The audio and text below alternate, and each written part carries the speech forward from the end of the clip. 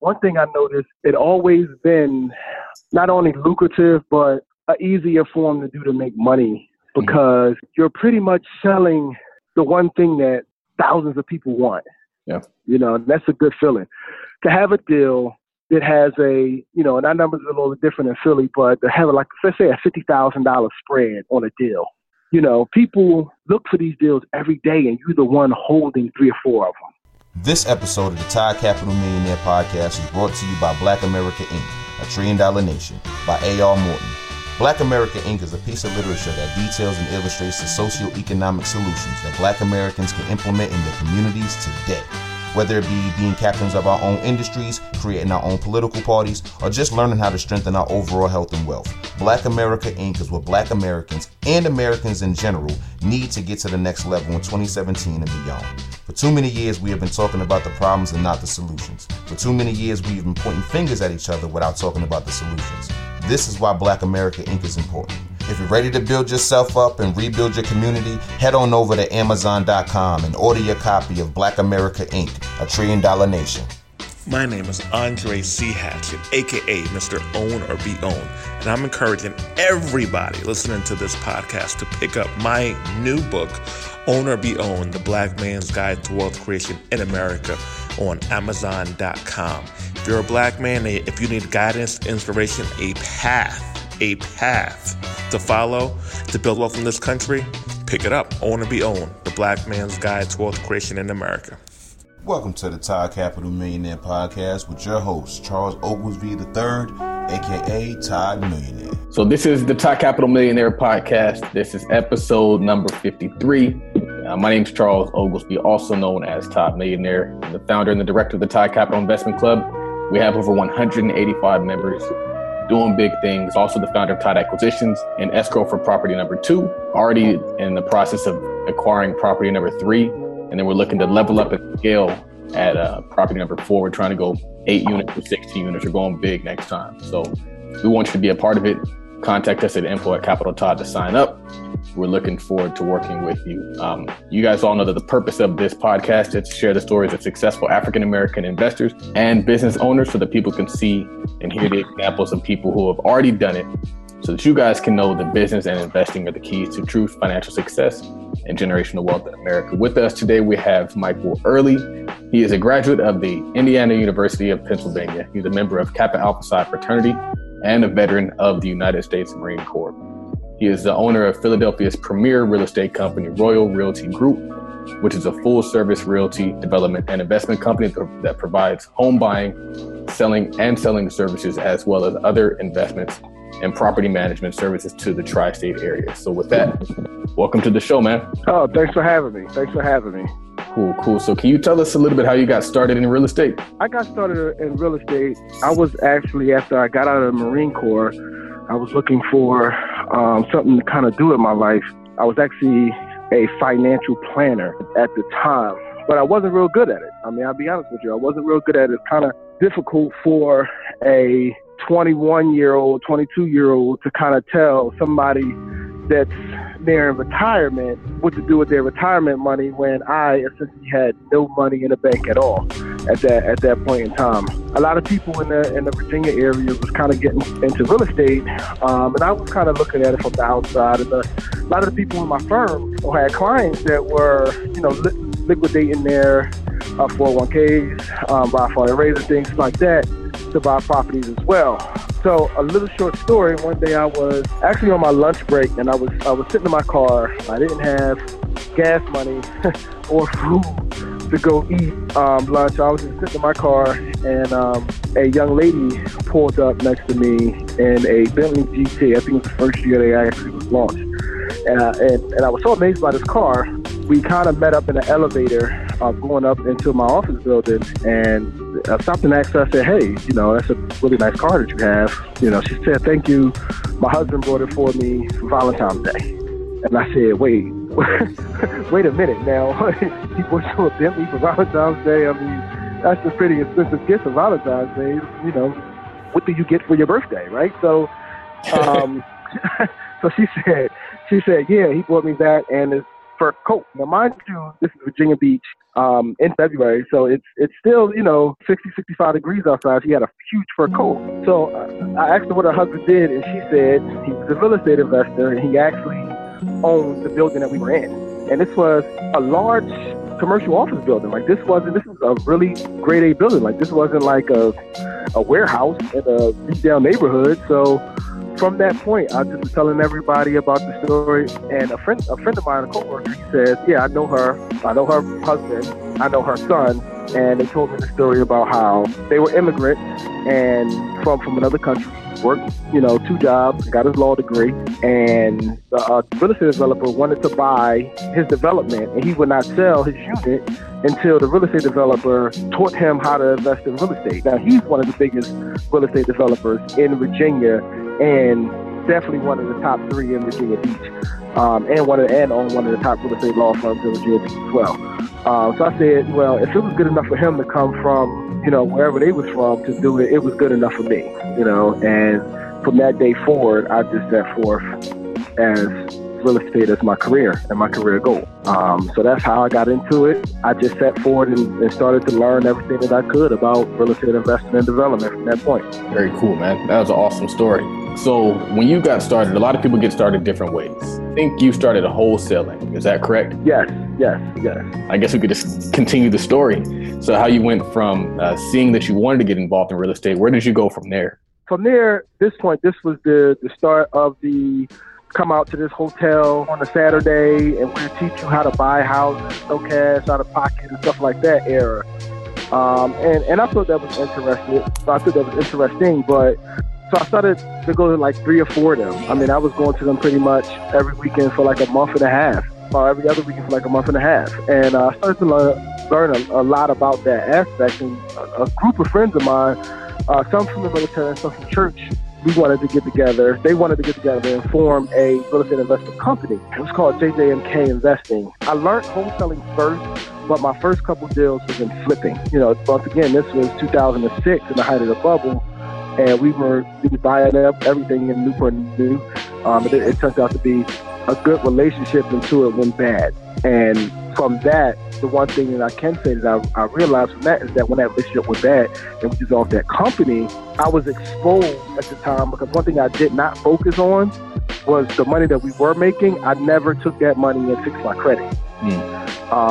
So I was very exposed because I was on my own. And then when I went back and wanted to do more and flipping and getting loans and stuff like that, I was denied all over the place. So I had to learn another strategy, another technique, which was the wholesaling. And that's been my niche since then, for the past, 12 years or so. Wholesaling has been great to me. Wholesaling has been, my foundation in real estate. Everybody has their foundation or their real estate DNA is what I call it. It's just been good to me. It gave me a platform to really understand how to find good deals. Yeah. Not everybody has that ability. I think it's very cool because I'm really big on the power of quote broke. It doesn't necessarily mean that you don't have any money. It can mean that you don't have the credit. And so that's never an excuse to do nothing. It's like you have to be strategic and you have to use your mind to find that workaround. And then when you find that workaround, you master that workaround. And you did that by getting into the industry as a wholesaler, which is dope. Wholesaling is like the foundation, and it's so hard to be an investor and not have the skill of wholesaling because at the end of the day, either you're an investor or you have to find a deal. If you're a wholesaler, you have to find a deal. So it's like, would you rather be dependent upon somebody else bringing you the deal, or you want to be the person that can bring that deal? Right. And that's why the position of a wholesaler has always been a valuable one. People can talk all the stuff that they want about, oh, you want the low end of the totem pole and all this stuff, but technically you need us. You need us. If you want to find that good off-market deal, then you need us. So I always took a liking to that position. And one thing I noticed, it always been not only lucrative, but an easier form to do to make money because you're pretty much selling the one thing that thousands of people want. Yeah. That's a good feeling. To have a deal that has and our numbers are a little different in Philly, but to have let's say a $50,000 spread on a deal. People look for these deals every day and you're the one holding 3 or 4 of them. You know, it just, you know, yeah, you may be on the entry level of what's called real estate investing, but at the same time, that's a very, very, very valuable position to kind of be in, because if you are able to supply people with the deals that they want and the yields that they want, I mean, you will always have a position in this business. So, I guess one thing I'll say is that I found out how valuable a wholesaler was when I bought a property and I saw this dude make $5,000 to do nothing. And I was like, right.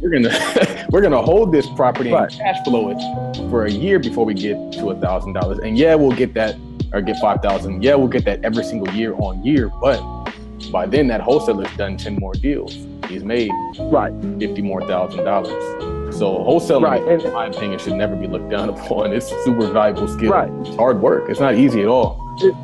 It's not easy at all. And it's funny, I'm glad that you made that example. When I first got into this business, but when I first started wholesaling, a friend of mine, actually one of my fraternity brothers up here in Philadelphia, he's a little bit older than me. He's a little bit more mature. So he was like, he had a bunch of rentals as well. He had about 3 or 4 at the time. Now he probably has, I would say about 60 or 70 now. But we had that exact same conversation. You know, when you went through all that, and at the end of the month, you know, at the time you made under $1,000. When I made $10,000 off of 2 deals. Mm-hmm. And once again, he was a lot more older than me and more mature. So of course I was blowing my money in Virginia Beach. Like, you know, we had cars and at the club with bottle service and everything. You know, at the time I was, you know, 21, 22 years old at the time, you know, so, you know, but at the end of the day, now the roles is kind of reversed now. Now the value of what he was doing, but yet and still, he still needed me, because guess what? When he wanted deals, you know, guess what he came to, right?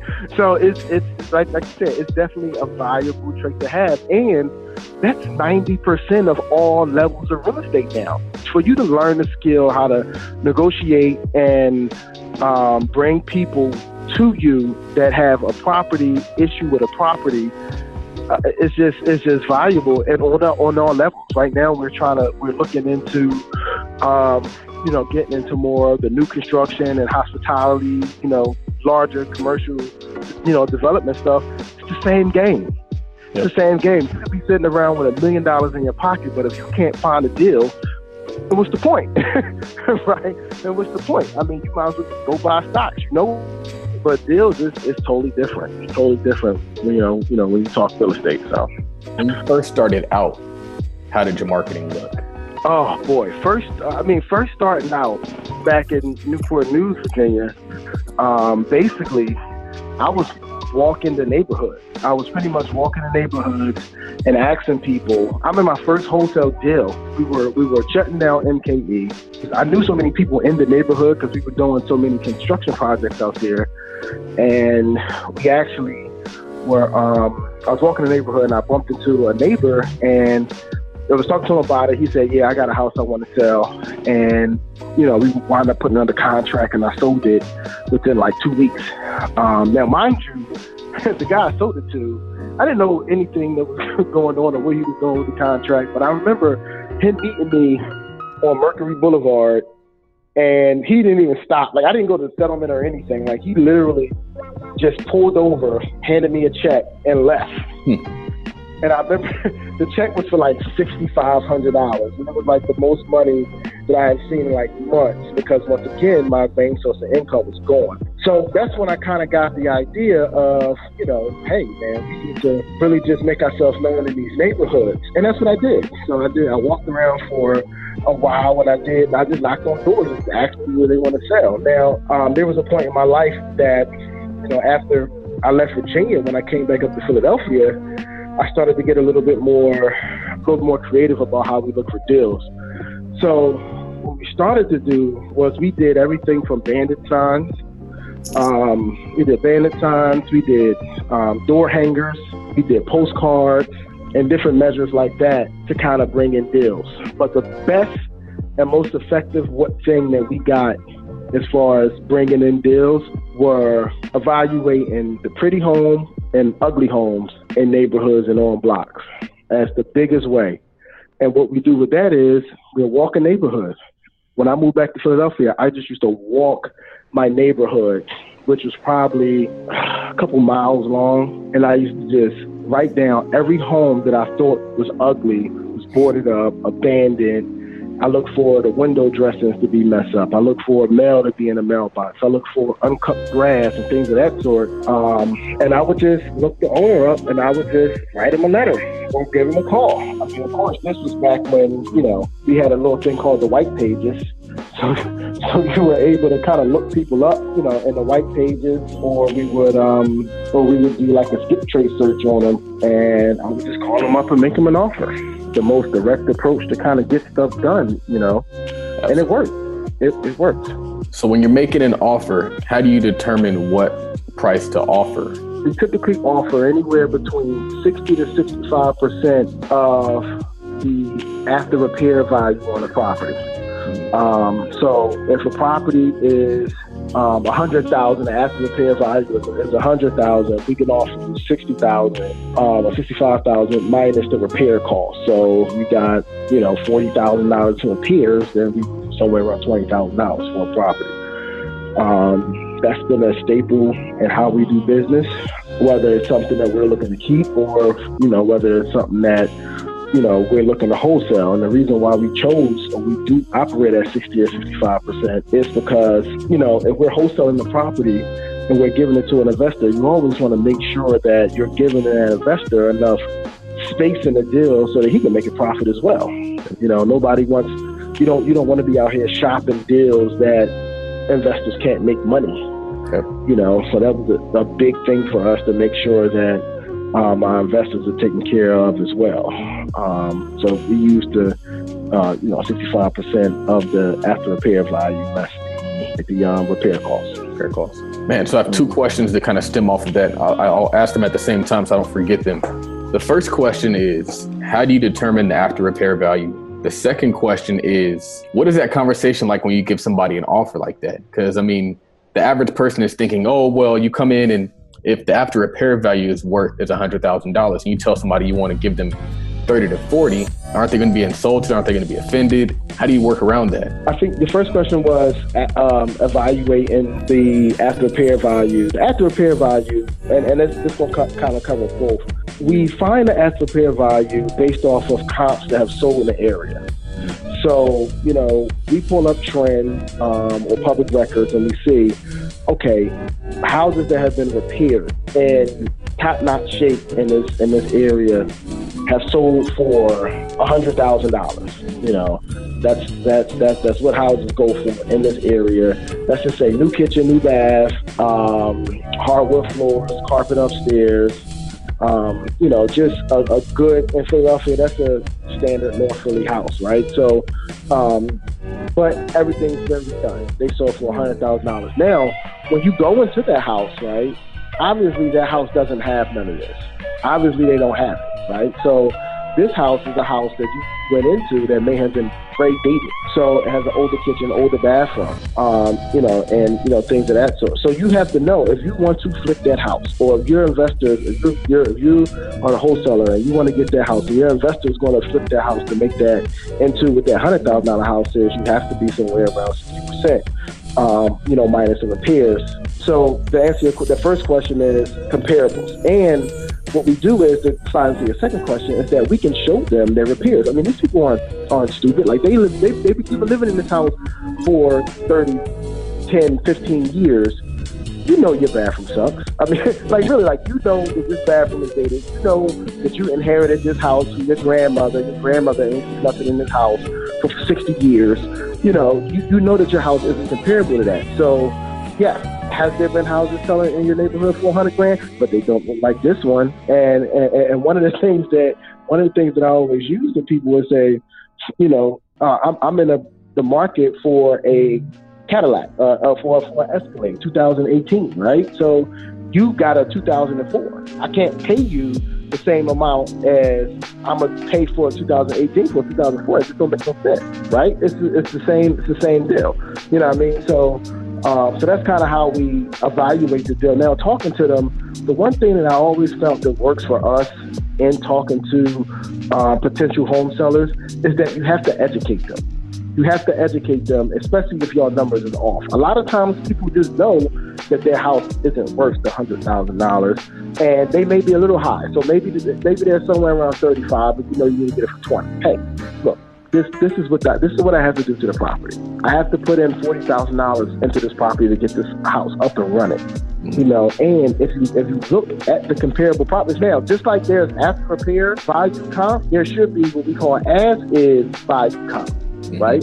So these are other houses that have sold in that neighborhood at the condition that their house is in. So if you can, the best thing to do is have those comps with you to kind of say, hey, look at this comp. This house sold up the street from yours for $30,000. But that was a 4-bedroom. Yours is a 3. Or, that this house down the street is a little bit is a shell compared to yours, and that one sold for 15. So your house kind of falls in the middle of that. So we kind of use that method to kind of show them and educate them as to where they should be at, which is absolutely the best way to kind of break down those walls and have them be more susceptible to what that offer is, and then also educate them on the process and how quick you can close on this property at that price, because if they go another route, you may get $3,000 or $4,000 more, but you might have to wait 6 months. So what's your plan there? You're going to lose more holding costs than you are in holding the property than you are on the property. You might just sell it today for this price, and wait 6 months and spend $2,000-$3,000. This is Ken Morris, the CEO and founder of Multibex, the private equity investment firm, and the creator of the brand Lord of My Land, the alpha gentleman entrepreneur. And I am a proud supporter of Todd Capital. You can find me on Instagram at Lord of My Land and at the Lord Ken. This is Charles Oglesby, also known as Todd Millionaire, host of the Millionaire Podcast, and I'm the founder and the director of the Todd Capital Investment Club that now has over 200 members, Todd Acquisitions, which is our crowd-funded real estate firm, and Todd Ventures, our crowd-funded venture capital firm. I am formally inviting you to join one of our many investment clubs. If you are someone who is new to investing, a seasoned investor, or someone who doesn't even know what investing is, we know that you will learn the keys to investing and how to build generational wealth through the use of crowdfunding by working with our team. Email info@capitaltodd.com to join today. So you kind of have to know your talking points also. You have to know, because there's this book I just recently read, Finding and Funding Great Deals. And basically what he was saying is like, the more you do things, the more you learn what works to motivate sellers to get you that property. So in the beginning, you're kind of fumbling over yourself. And at the end, you're like, I know I got to tell them this. I know I got to tell them this. I know I got to tell them this. It's like you have a process. It's like a checklist. And it's like, if you've covered all those bases, usually they'll realize that it's more beneficial for them to sell you the property than for them to do anything else. Right. And I think that's the best part about what you're doing is that you have the answer to their issues. They have an issue. You know what I mean? And then and the way our business is set up as far as how we generate leads and stuff, hey, you called me. Yep. You called me in here to fix your issue. And the way I do business is I always stay behind the 8 ball as far as any conversation. And that's one of my things. Hey, look, I'm out here. You was referring to me. This is your option. That's my main script when I go to talk to people about their house. This is my script. Thank you for showing me the house, and I'm gonna just go over some key points. Thank you for showing me the house. The house does need some repairs. I took pictures, so let me evaluate what the repair cost is going to be on the properties. With that, I can give you a couple different options. Option 1, I'm gonna give you my offer on the property as if we were to buy the house for cash right from in front of you now. That offer, the benefits of that offer is that it is a quick closing. We can typically close this within 2 weeks, as soon as the title comes back. The second option, option B, is that if we don't agree to a price and you want a little bit more money for the property, hey, we have a database of over 7,000 investors that come to us every week for properties.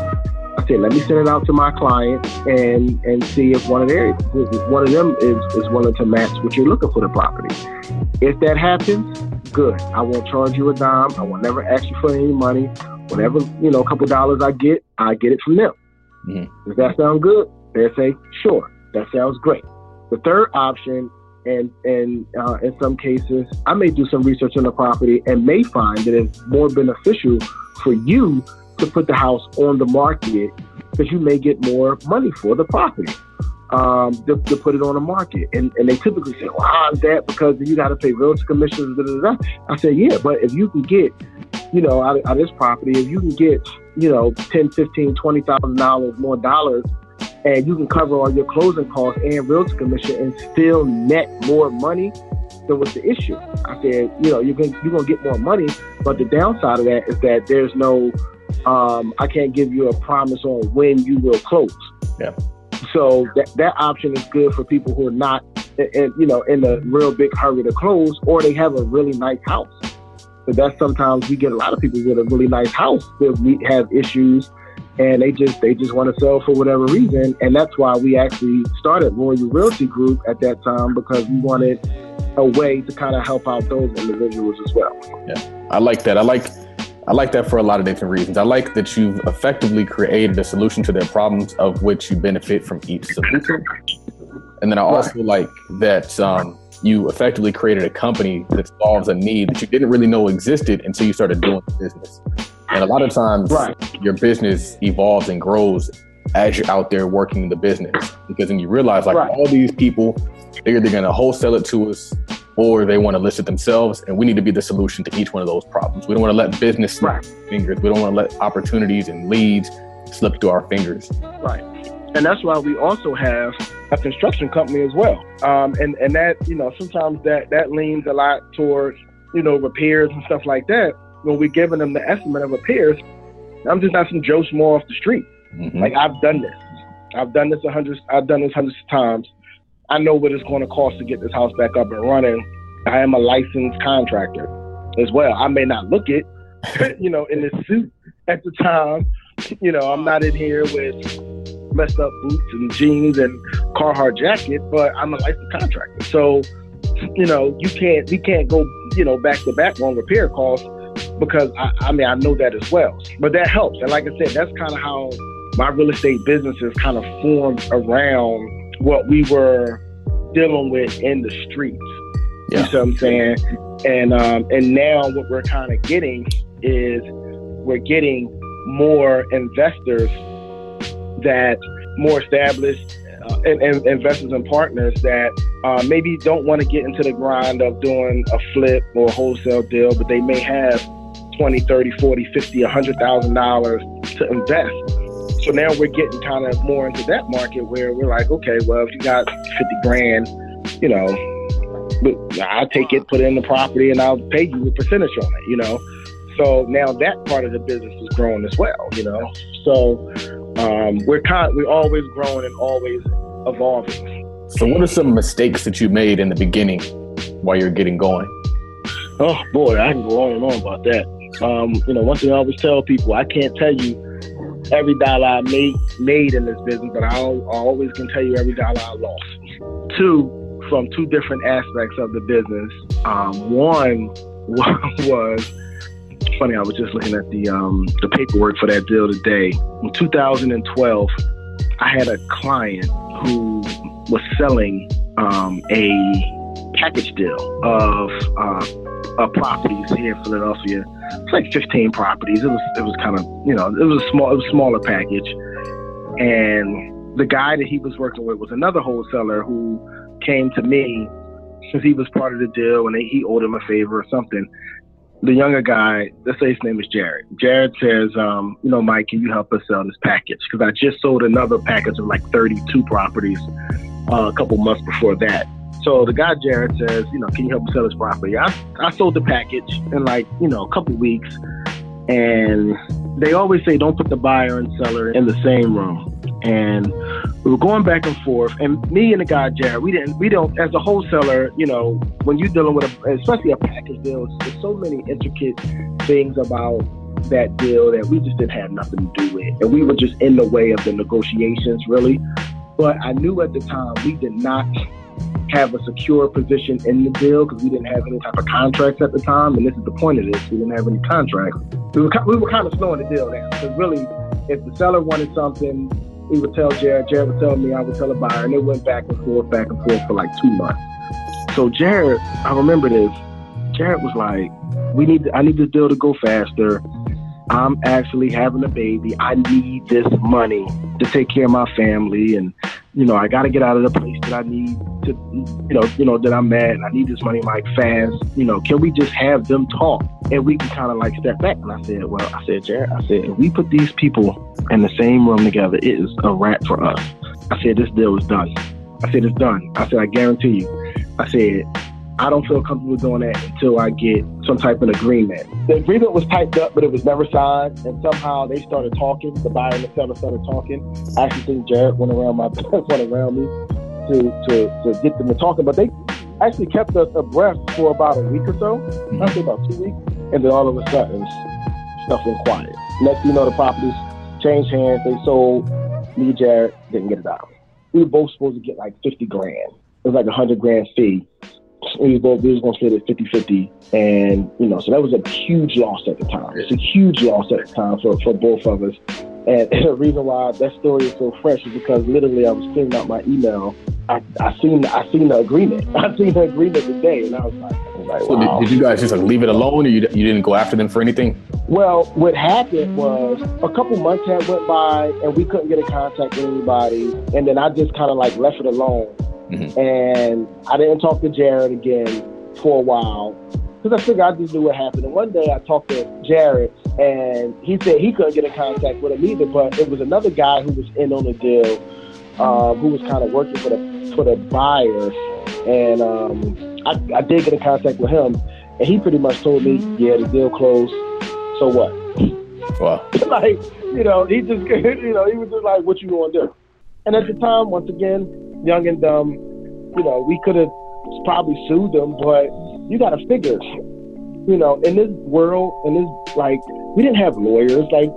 These guys are multimillionaires. Like, it's us, it's two black guys from the hood going up against these multimillionaires in a business that most attorneys don't understand anyway. And most attorneys or most lawyers. Yeah. So we had no legal right. I mean, they literally would have crushed us in court. Mm-hmm. They would have crushed us in court. One of the things that I always tell people on this show, and every guest that's been on this show has been able to say, like, their mistakes become their urgency or their systems. So it's like you make a big mistake once, and then you just know, like, you'll never, ever do a deal without a contract. You know that you'll never do a deal that way again. So it's like, on one hand, yeah, it sucked. It was an expensive education, but it was still an education. And so it's like, a lot of people, what they'll do is they'll never do a deal because they're afraid of losing that $50,000 contract. And they don't realize, like, I'm sure you've made your money back on that loss. Probably more by the structure and the systems that you put in place because of that loss you took. Right. It's just, and I tell people about that all the time. You in business, being in business, you are definitely going to have good days and bad days. You're going to have wins. You're going to have losses, like you said. And the one thing about being in a wholesaler is that 9 times out of 10, you don't have no skin in the game anyway, right? All you did was send a couple emails, made a couple phone calls. If you're tracking your time, you probably worked 2 hours on this thing. I definitely have it from that point. Never ever did that again. And like work without a contract for anything. I mean, the next thing is like even in construction, before I was a contractor, coming in, getting started and getting in the game. One thing I always tell people is never give a contractor all your money. Like, some contractors will be like, well, I want half up front. Really, bro? Like you want me to give, this is a $50,000 job. You really expect me to give you half of this money up front? Why? This is a 6-week job. Like, why do you need all the money up front? That's one thing that I had to learn. And I learned the hard way. I lost money doing that, because you get contractors and then they disappear. Yeah. Then what? What's important is that when you've had that experience of losing money, then you have the confidence to stand on your decision. So like they'll try to shake you like, oh, well, that's just how we do things. Like, well, no, that's not how we do things. I've experienced it and it went wrong this way. So if you want the job, we can do it this way. But it's like they'll take advantage of your naivety if you haven't made those mistakes. And so it's like, it's important to get out there and make those mistakes because that's the only, it's like Kiyosaki says, it's like, in school, you were taught to not make mistakes, but as an entrepreneur, it's your job to make mistakes. And yes, it's your job to make mistakes and to learn from those mistakes. Like right now, true life story, like we are starting a chain of daycares. Wow. In Philadelphia, a very lucrative business here.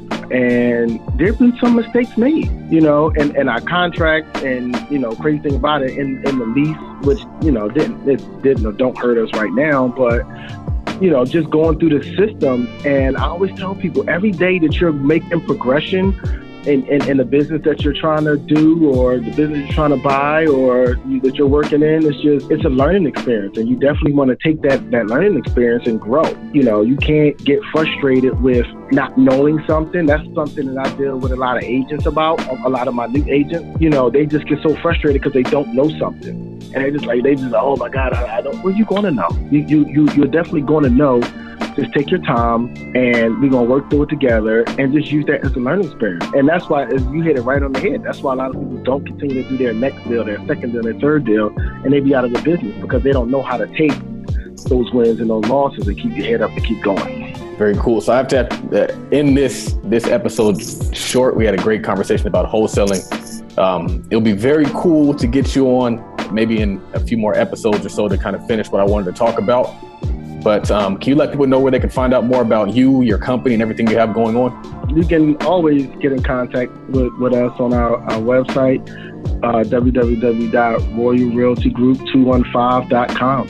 You know, that's the best place to get in contact with us. And then also our social media, Royal Realty Group on Instagram, and even my personal page, real estate _ Newt. So yeah, I'm definitely always available for conversations and advice as well. Last question is, what does wealth mean to you? Freedom. Wealth means freedom to me. You know, one thing that I realized when I was a kid, my visions and thoughts about how I want my life to be was always limited by not having. And now I know that the vehicle mechanism to get to freedom and get the things that I want in life comes with wealth. So that's why we work so hard. You know, I'm not a greedy person. I'm definitely not a greedy person, but I got these visions in my head and the lifestyle that I want to have for my family. If we have to do what we got to do to attain this wealth, to attain this freedom.